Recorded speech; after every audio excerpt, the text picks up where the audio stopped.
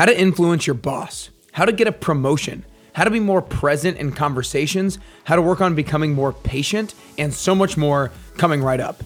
This is episode number 309 with expert coach, speaker, and author of the top book on listening in the entire world, Dr. Mark Goulston. Hey everyone, and welcome back to Nick Carrier's Best You podcast. Before hopping into the episode, I want to tell you about my brand new daily, weekly, and monthly planner and video course called The Best Journey Planner.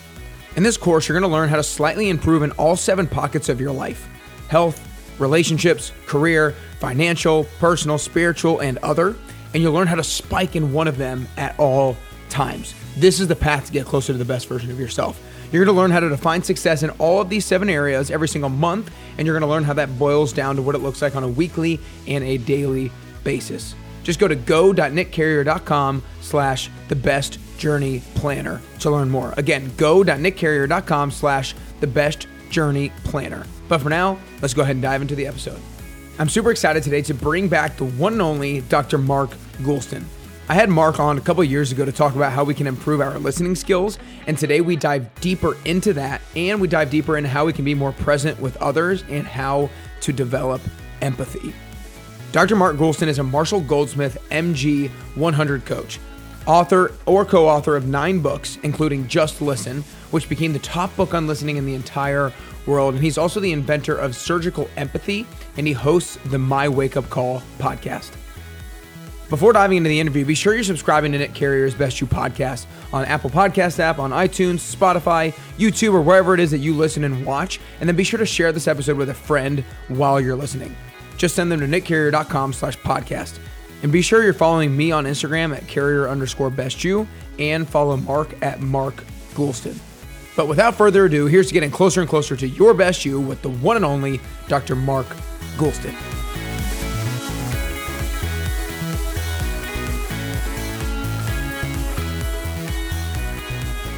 All right, what's up, everybody? Welcome back to Nick Carrier's Best You podcast. I'm super fired up today to have back on the one and only Dr. Mark Goulston. Dr. Mark Goulston, I just want to start off by saying thanks so much for spending the time with me today.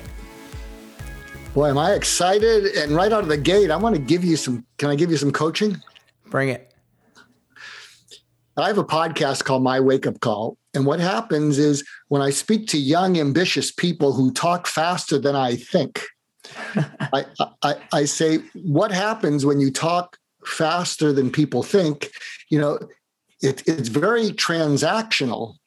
But what happens is if you're not exactly on the same wavelength as people, they'll start to smile. And the smile is not a yes. The smile is, I don't understand what you're talking about. And often here's the blind spot for a lot of young, ambitious people is it feels so good to be talking. You're getting stuff off your chest. It feels like a high colonic. You don't even care if they're listening because you're talking, you're venting, you're getting the stress out. What happens is you disconnect from whether the other person's even listening. And sometimes they will smile and it's not tell me more. The smile is they're really thinking like you're talking too much, you're talking too fast. Yeah. And then at the end of it, you think the smile is going to be, what do we do next? Yeah. In fact, let me ask you, do any of it, because I've been giving presentations to accelerators to 15 startup companies at a time. So do any of your listeners fall into that category, entrepreneurs, young? So yeah, some for sure.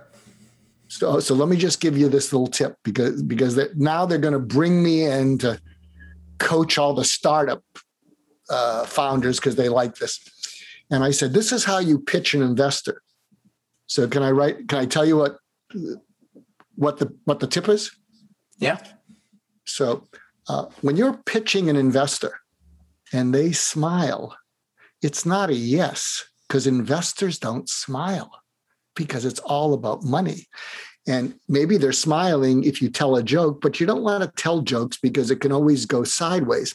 And when they're smiling, you think that means, oh, this is great. And at the end of the smile, they're going to say, what's our next step? But more often than not, they smile. And what's happened is they don't want to be rude because they've reserved 10 or 15 minutes for you. And after 3 minutes, they know it's a no. And so they're smiling like this. And I ask these startups, have you ever been in that thing? They said, just yesterday I had one of those. I say they're smiling because they don't want to be rude, but they've already figured out they don't want to invest in you. So here is the tactic that you can use and they used. And you have to modify it so you're comfortable with it.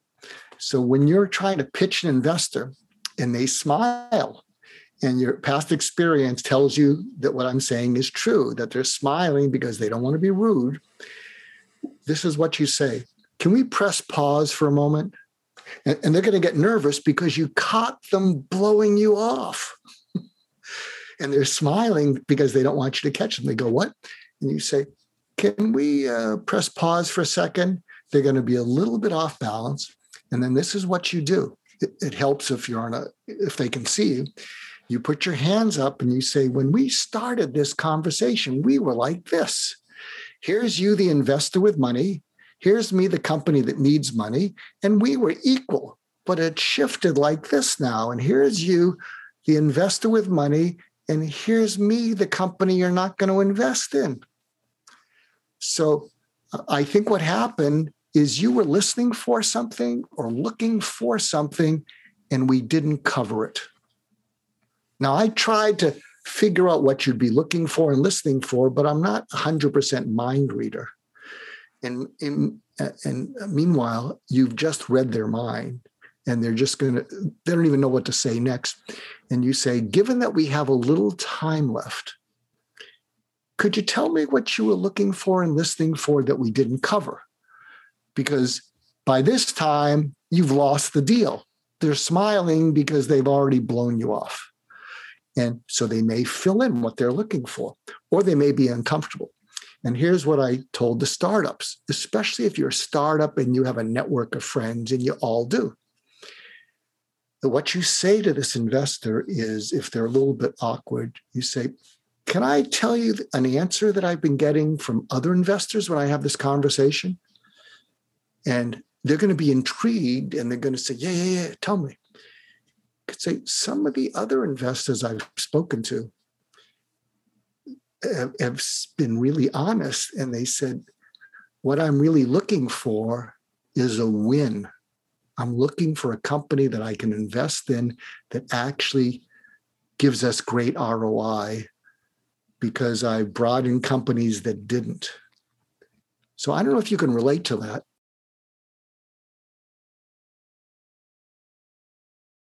I want to dive deeper into, is that something, you brought it up in regards to me speaking quickly and ambitious people kind of speaking quickly, but is this like something where if you're having a conversation with maybe anybody, whether or not it's an investor or not, and you see that they're smiling, or you see that they're not quite getting what they might thought that they get, there's some kind of thing there that the person needs to be aware that there's this gap, and you can pause what it is that you're saying and ask them why there is this gap and how you can begin to close it? Well, you can do it. So we'll segue. If you want to find out more, people can contact me. So how do we get the person to invest? So let's segue to what you just asked me, because a number of years ago, I contributed blogs to Harvard Business Review. And one of my earliest blogs was called How to Know If You Talk Too Much. Mm. And it was the most read blog of the week. And I utilized a friend of mine's traffic light rule, Marty Nemko, great career coach. You can look him up, Marty Nemko, Nemko. And when my book, Just Listen, which is behind me, came out, he said, Mark, for a guy who wrote a book on listening, you're terrible. And he said, you need to follow the traffic light rule. And I said, what's the traffic light rule? He said, unless someone is inviting you to do a monologue or a presentation, when you speak to someone, you have 30 seconds before the green light where they're listening to you turns to yellow.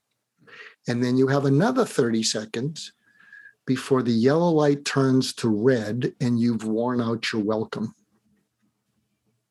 And the problem is those 30 seconds feel like 5 seconds because it feels so good to be talking and getting stuff off your chest. Plus, it feels so good to you to be talking. I mean, I'm feeling good now because I haven't shut up, but it feels so good to be talking that you can't believe that you're wearing out your welcome with the other person. And I think it's important to be aware of this because there's a disconnect. How could talking that's making you feel so good be something that they're getting impatient with? Yeah. So it's a good idea to, as you're talking with people, to really check in if they seem interested.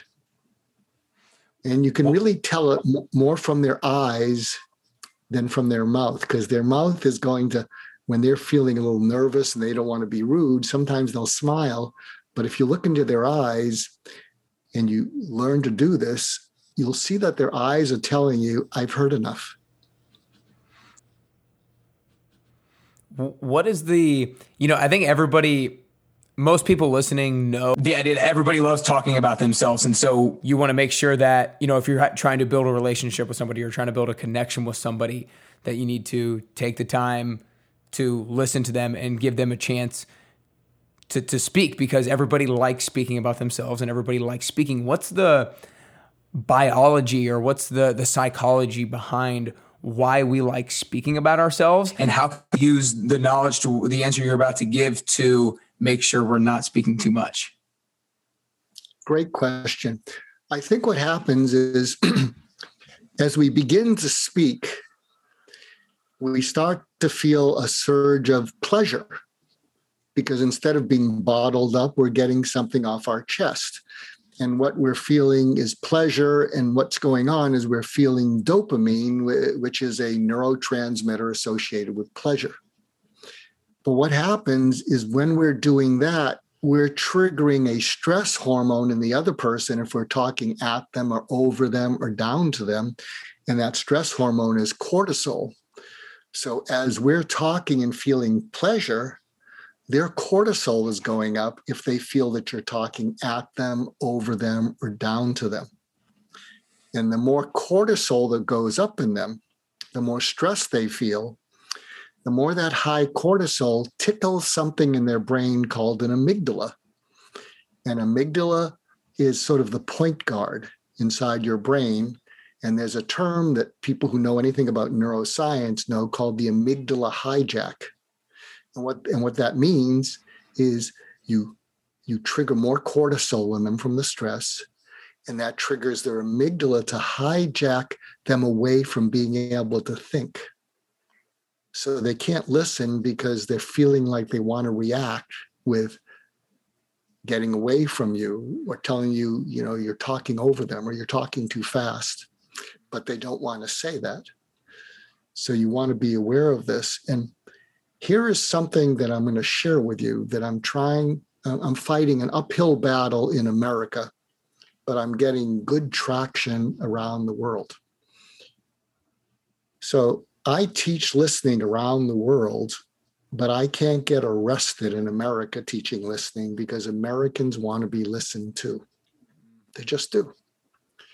And I've spoken in Moscow, Bangalore, Delhi, Mumbai, the UK, Canada, on becoming a better listener because they're more curious about it. And I last spoke in Moscow with a Nobel Prize winner named Daniel Kahneman. He wrote a book called Thinking Fast and Slow. He's got a great new book out called Noise. And what I spoke to the 1,000 Russian businessmen in the audience, I said, I'm going to give you a secret that will change everything in your life. I said to them, if I focus on you listening to me, because you're business people, and I rattle off a bunch of points, you'll write them down, you'll try them, most of them won't work, and you'll say, well, they'll work for him, he's an expert. But if I'm entertaining and I give you good stories, you'll give me your mind for an hour. And then, Nick, I switched to my FM NPR voice. And I said, but if I focus, and here's the secret. I said, if I focus on what you're listening for, and I get what that is without you telling me, and I deliver on that, you'll give me everything. And then I said, is this what you're listening for?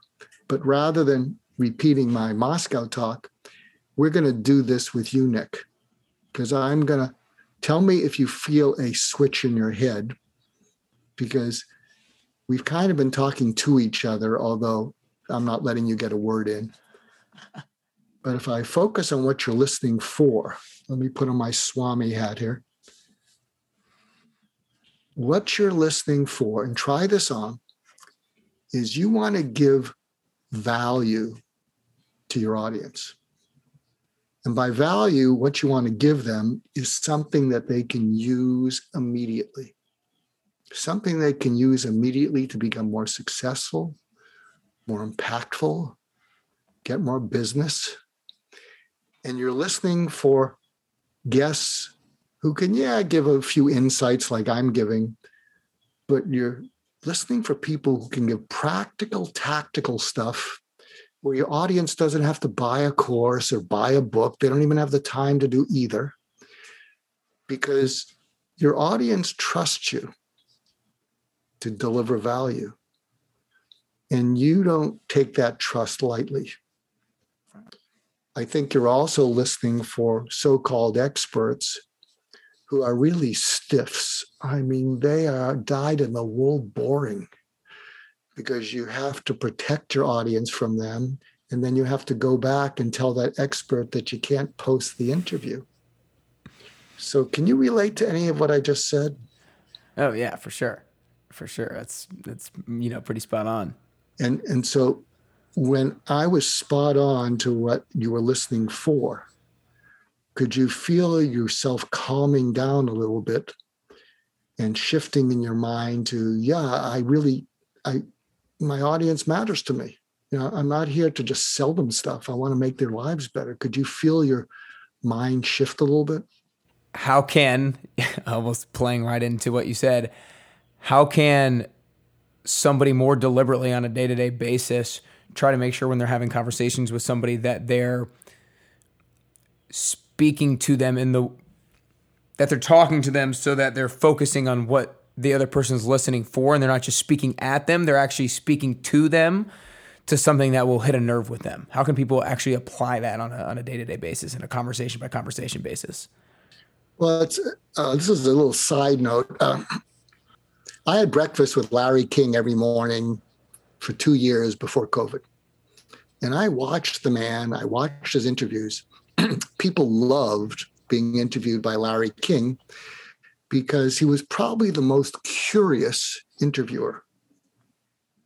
He didn't give advice, which I'm giving. He didn't give opinions, which I'm not giving. Maybe I am a little bit. But what happened is he was intensely curious, and people loved being interviewed by Larry King because he was intensely curious and he was never judgmental and he never hit his guests with a gotcha. Mm. And so what you want to do is realize that whoever you're with has something that matters to them that they're probably not bringing out, because often we keep it to ourselves and we don't even know what it is. So when you're in a conversation, you can even pause and say, maybe I'm misreading this, but I just picked up that you're listening for something that we're not talking about. And they're going to go, huh? You could say, I know we're talking about this, but I picked up that, you're listening for something else. And it could be that you need to tell me that, you had to leave 5 minutes ago because your Uber's outside. So I'm not sure what it is, but can you fill me in what you might be listening for? Mm. Now you got to get comfortable with this, and then what Larry King would do. So he's focused on what they're listening for. What his guests were listening for was to be able to speak their mind without the worry that someone's going to corner them and hit them with a gotcha. Mm. So here is an exercise, because I like to give tactics. And if you follow this exercise and you do it at least once a day with one intentional conversation, because you'd like to be more present And what present means is the other person feels that you're really giving them your undivided attention. Present doesn't mean that you're selling. Right. That might be present for you, but it's really intense. And that's not presence, that's kind of overkill. So the exercise is called the HUVA exercise, HUVA. And what HUVA stands for, you might want to write this down. H is heard out. U is understood. V is valued. A is added value. So pick one conversation a day. Could be in your professional life, could be in your personal life. And this is how you build the muscle. After the conversation, put yourself in the other person's shoes and rate yourself on a scale of 1 to 10 on all of those. So you have this conversation. Afterwards, you think of them, and on a scale of 1 to 10, how much did they feel heard out by you? Or did you interrupt it? Did you change the subject? Did you not let them finish talking? On a scale of 1 to 10, how much they feel understood by you? And you show that by asking them to say something more about something. So if they use an emotional word like a great opportunity or terrific or awful, when they say that, say a little bit more about the great opportunity. Say a little bit more about the awful. And then that helps them feel understood. On a scale of 1 to 10, did they feel valued? So if they offer or they share something that shows particular smartness or insight, you pause and you show appreciation for that. Could you say that again? Why? You don't know how valuable what you just said is. Yeah. And then the final A is you added value on a scale of 1 to 10. Beyond the valuing, you might even say, have you ever thought of applying that in other situations? Well, what do you mean? What you said, you could use everywhere. So this is just an example. Yeah. And don't beat up on yourself if you begin to discover that you're awful at this. Yeah, well, I think that, to me, when you were going through it, I feel like that's subconsciously my goal, to try to hit a 10 on every single one of those, maybe despite that last one during every single podcast interview. Maybe I don't add, maybe I'll throw in a little bit of things here and there, adding a little bit of value, but it's making them feel heard, understood by following up, tell me a little bit more about that, making them feel valued, being like, oh, that was freaking awesome point. I know everybody's going to want to write that down. I know everybody's going to want to go apply that. I know everyone's going to go buy your book. Like, I feel like those are kind of checkpoints that I can use kind of in my interviews, and people can use in their everyday conversations too. And I think you're terrific, Nick, because I feel your sincere enthusiasm. I can feel how much you want to give value to your listeners. And again, whoever's listening or watching this, take this with a grain of salt from a baby boomer who you're probably thinking, aren't you guys dead yet? Now again, I'm not in your generation, but I think if there can be, when you're asking them to go further, if the energy really feels more like you're inviting than the energy of, oh, that's really good. And it's a different energy. So the more that you can have an inviting energy that shows you're curious, the better. I remember years ago, I had lunch with I was a baby boomer, but I had lunch with some 230-somethings. And what happened is the 30-something man asked the 30-something woman, where'd you go to school? What'd you study? And they were good questions, icebreakers. And I took the 30-something male aside afterwards. I said, those were great questions. But I want to tell you, if I was a billionaire, and I know billionaires, because I've interacted with them, I've had conversations with them. I knew this fellow, Eli Broad, in Los Angeles, who died not too long ago. And I said, if you're going to ask questions, I said, you took a training course. And if you ask questions, you got to care about the answer. Because if you're just asking questions because you were told that was the right thing to do and you move the conversation along, then what's going to happen is it's not going to feel sincere. It's going to feel like this is something you were trained to do. And now let's quickly segue to the business at hand. Now, I understand you have to get to the business at hand. I'm just saying, I said, look, you don't talk to billionaires. And if you talk like that to a billionaire, you're never going to talk to them again. Yeah. One of the things that Stephen Covey talks about in 7 Habits of Highly Effective People, you want to be kind of efficient with things, but effective with people. And a lot of times when we ask questions, we try to breeze by their answer because we want to go get to the next question or we want to get to the next thing. And that is a easy, surefire way to lose trust or lose a good reputation or a good relationship with that other individual. Yeah, absolutely. Along these lines, what you're talking about in terms of rushing to the next thing, one of the best pieces of advice that I heard was, unfortunately, with someone who did a lousy job. It was Jeff Immelt at GE. So, GE hasn't done that well. But a top executive coach named Mark Thompson was interviewing him.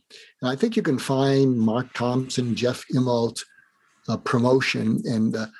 And Mark Thompson said, what's your best advice to someone if they want to get a promotion?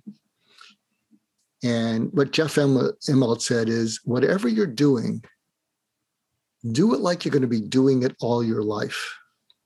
And what he meant by that is, whatever you're doing, if you're a parking valet, if you're a dishwasher, do it with passion and getting to the point where you're excellent at it, because people are impressed with excellence more than what you're excellent at. You don't have to like basketball to be impressed by LeBron James or Steph Curry. You don't have to like golf to be impressed with Tiger Woods. And I think what Jeff Immelt was saying is, if you can be truly excellent at what you're doing, people will notice that. And they're going to ask you, what else do you do? But the point is, if you're always racing to the next thing, people are going to pick up that you're not excellent at anything. I think that's super profound, that people are more impressed with excellence than what you're excellent at. And I think that is so true because, I am personally riveted by so many people, regardless of what industry they're in, regardless of what their talents are, just by excellence and when people are the best at what they do. So I think that is super profound. One of the things that keeps coming back is this curiosity thing and the importance of curiosity and the importance of curiosity in regards to making the other person feel understood and following up and that sort of thing. How can somebody who maybe is listening to this right now, who's thinking, I'm really just not that curious of a person, I don't really ask that many questions, how can that person start to build curiosity, or is curiosity something that you either have or you don't have? So I'm one of the founding members of the Newsweek Expert Forum. And, people contribute to Forbes, and now Newsweek is starting up. And my most recent article is teaching transactional people the power of empathy, because transactional people are generally seen as non-empathic. And I'll just summarize it, but if you look up teaching transactional people the power of empathy, what I basically cover is, imagine that you're a highly transactional person and your boss is on your case, or your investors are on your case. And their attitude towards you is, don't bring me explanations and excuses, bring me results. And you don't know what to do, and you're stuck. It's a place where entrepreneurs often feel. But you can't yell at them. You can't get angry at them. You sort of hunker down. You're scared and you're nervous. When you go home, you don't want to yell at your spouse or your kids because, then you're a crappy mom or a crappy dad or crappy husband or wife, a boyfriend or girlfriend. And so you're all pent up. And so imagine that frame of mind. You're ready to explode, but there's no place to explode. I suppose you can go out and get smashed and drunk, but then you feel embarrassed the next day. And so here's the power of empathy. Imagine that you do go back to your apartment and your partner and you snap at them. They say something and you snap at them, and then they snap back at you and say, who the F do you think you are? Go blah, blah, blah, blah, blah. And then what happens is it escalates, and then inside you feel like, oh, I did that again. But imagine if when you vented at them, they said, wow, this is not who you are. What happened to you? And you go, what? And they basically see goodness in you, and something must have, and they say, what happened to you that this is what you just said and how you said it? And then imagine that you're able to start venting safely, and they don't judge you. They invite it instead of escalating. What's going to happen is you're going to get stuff off your chest. And when you get stuff off your chest, you're going to calm down. And when you get stuff off your chest and you calm down, guess what? You can start to think more clearly, and you're going to discover the answers. Mm-hmm. Okay, so can you track with that, Nick? Yeah. I think that's definitely. I think that's very revealing in that scenario. I'm more pointing towards if somebody is looking to gain value from a conversation, like a coffee or a lunch, or they're having a conversation with their boss, with their mentor, or they're trying to figure out what it is that they can do to get a promotion or better their health and fitness. But they're not looking for the right solutions, or they're not looking for the right questions to ask. They're not looking for the right problems to solve. Like, how can that person become more curious to improve maybe their own lives, rather than necessarily curious when like a situation like that comes up? Okay, so here's an example. Here's a couple ways to win friends and influence bosses. Okay. What is on most bosses' minds? Make more money. In most managers' minds. Yeah, they want to make more money. But if you try this conversation, you're going to get a smile out of them.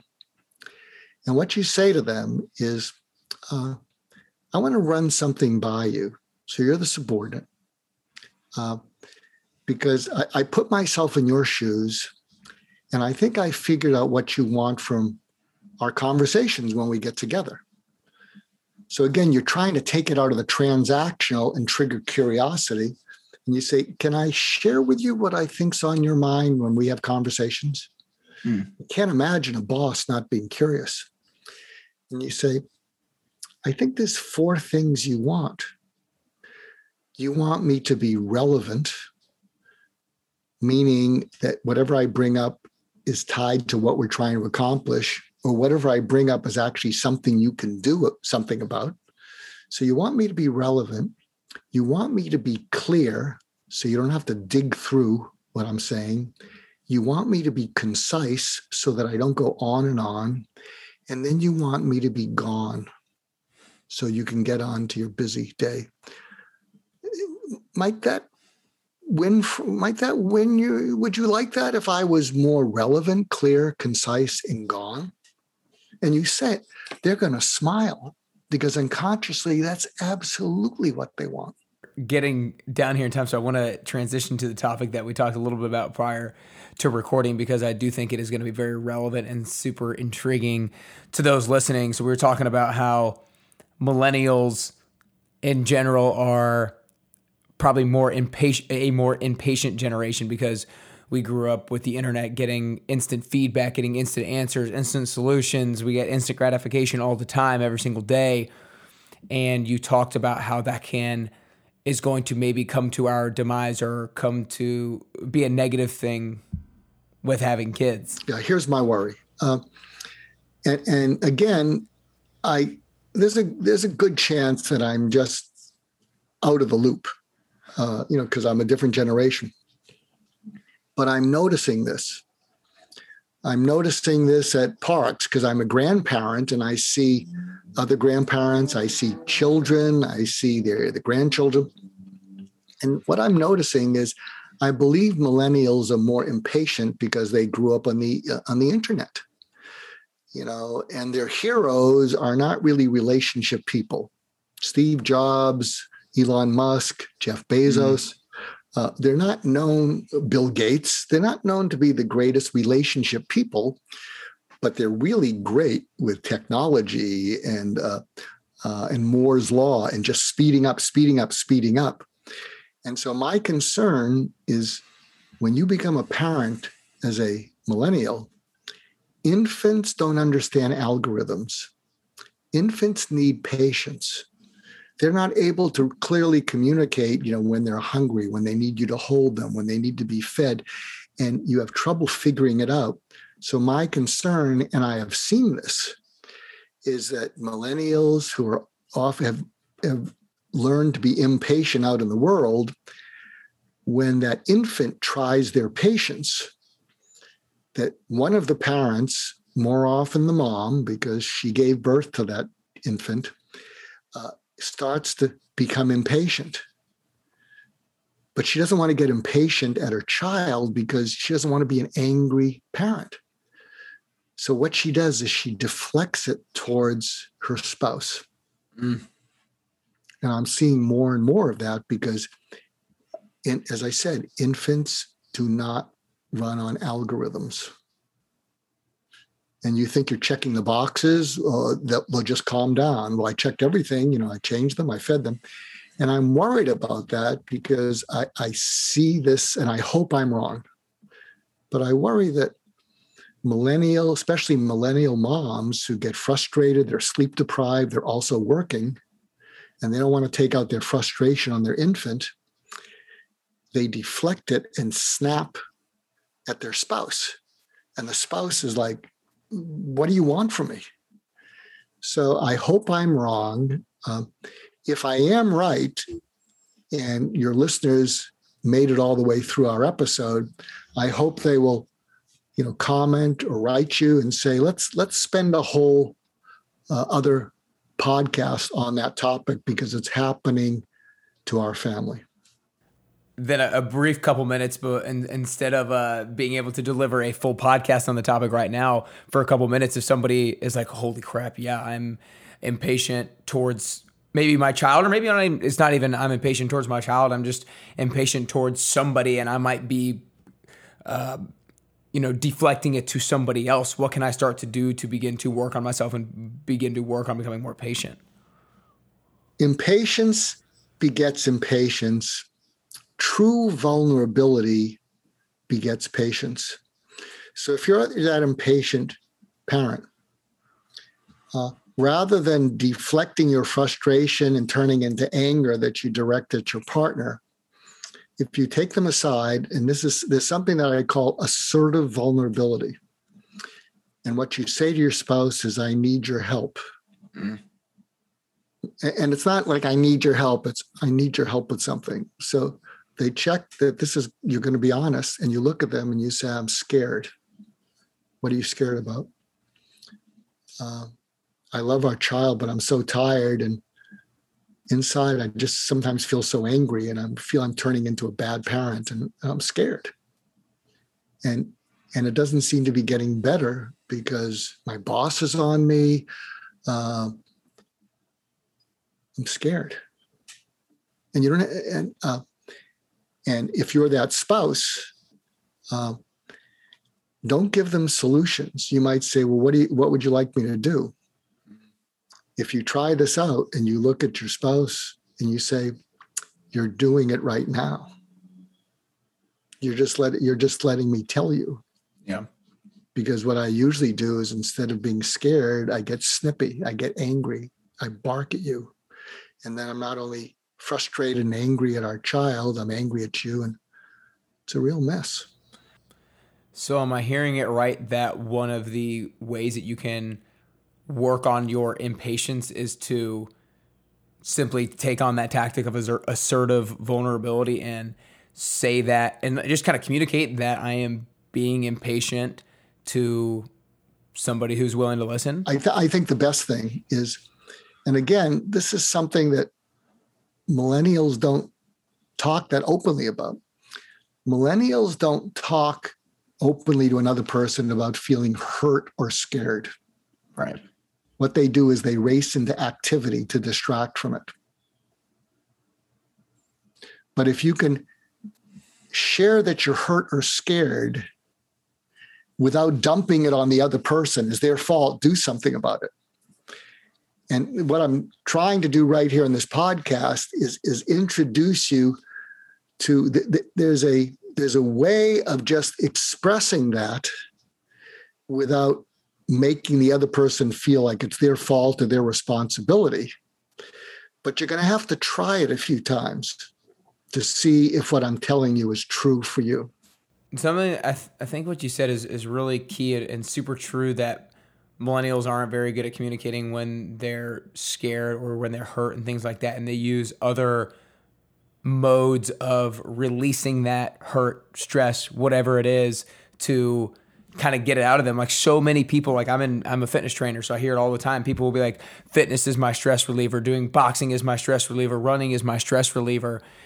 And while I think that's, obviously useful to have that output to be able to release your stress, is that really solving the problem, or is it just putting a Band-Aid on it? Like, do they need to find a way to communicate the problem to somebody else? Well, I think the exercise can help you calm down enough so that you're not running on your amygdala hijack.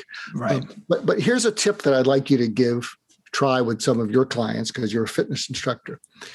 And work it in, and then you'll get back to me that it either backfired or opened up. Somewhere in your training, you say, "Can I ask you a question?" And they'll say, "Of course." And you say, "Can you tell me about something that's going on that exercise doesn't relieve?" You're going to say, "What?" "Yeah, can you just tell me about something that's going on that exercise, calms you a little bit, but it doesn't relieve?" They're going to pause because you've just pivoted, and they're going to look at you like, "Are you really asking this question?"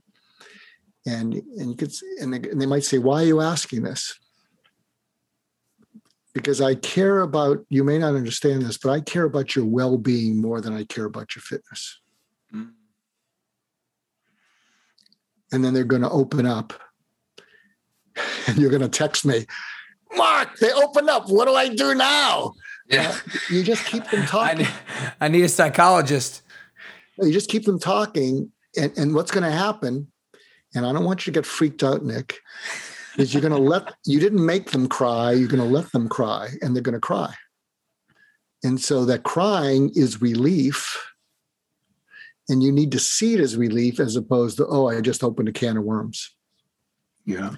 And you just allow it to come, and they'll get through it.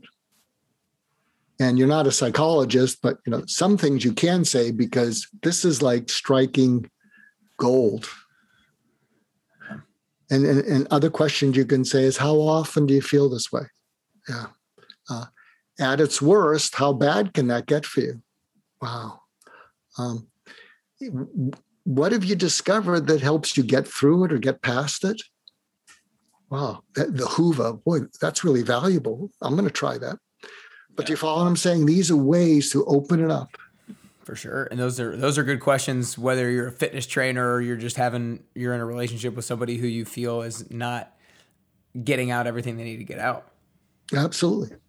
This has been awesome. I want to make sure I get you out on time. But before I ask the last question here, Mark, I just want to acknowledge you, because you do such an amazing job of pinpointing a lot of issues that people have that are pretty abstract issues that aren't super tactile issues, but you do a great job of giving tactile practices and strategies that people can start to apply to start to fix those things. Like, we didn't even really get to talking about your new audio course called Defeating Self-Defeat, but a couple of the things are talking about why people procrastinate and how we can make sure we don't procrastinate, how we can make sure we don't take things too personally, how to not let fear ruin and run your life and run your lives. And those are super abstract things that you give tactile things that people can do.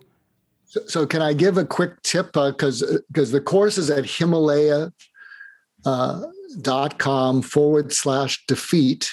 And if you put defeat in the promo code, you can hear it. It's an audio course, but it looks at things from a different point of view. So I'll give you a little taste of it. So one of the early episodes is procrastination. And what I talk about is that we procrastinate not because we're disorganized or we're lazy. We procrastinate because we're lonely. Because when we were kids and we had to do things and it was painful, but we didn't have a choice, we said inside, when I grow up, I'm not going to do this.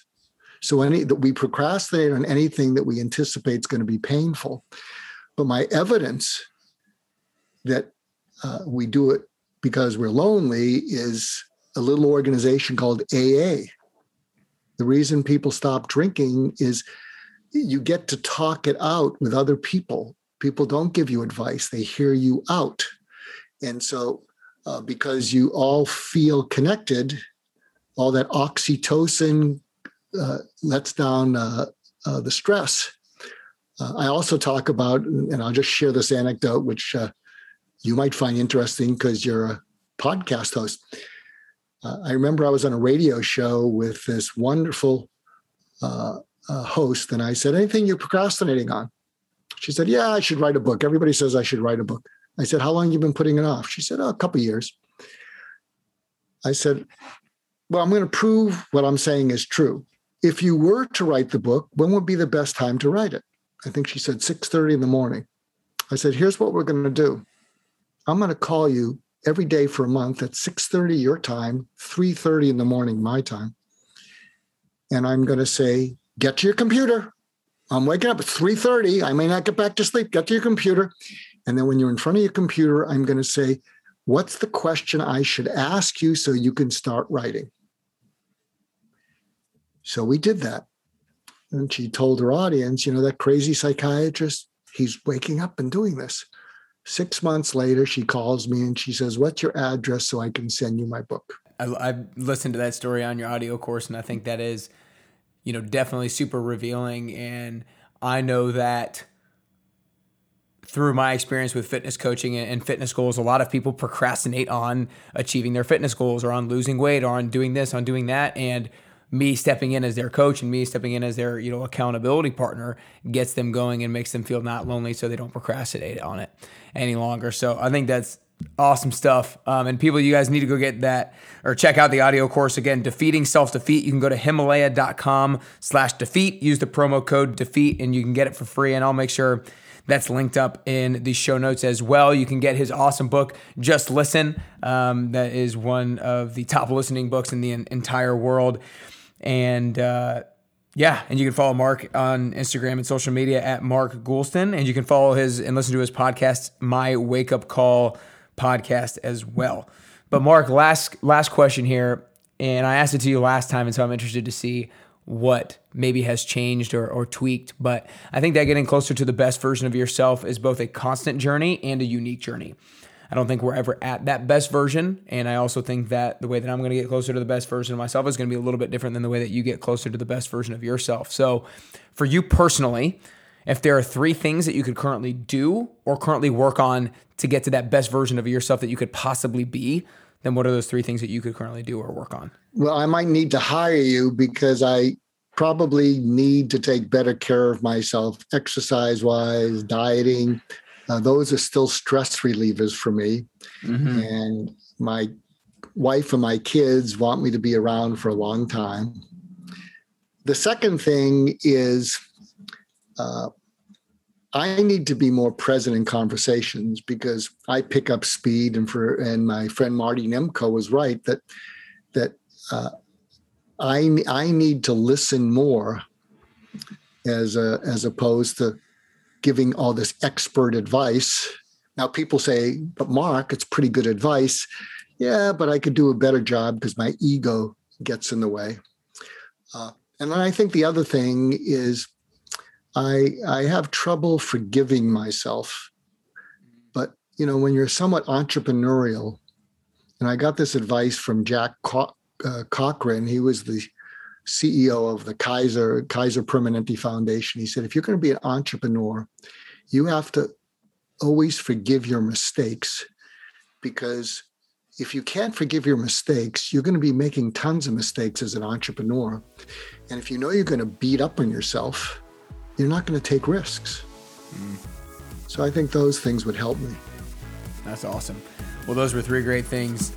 Super valuable information today, Dr. Goulston. I really appreciate your time, and thanks for coming back on.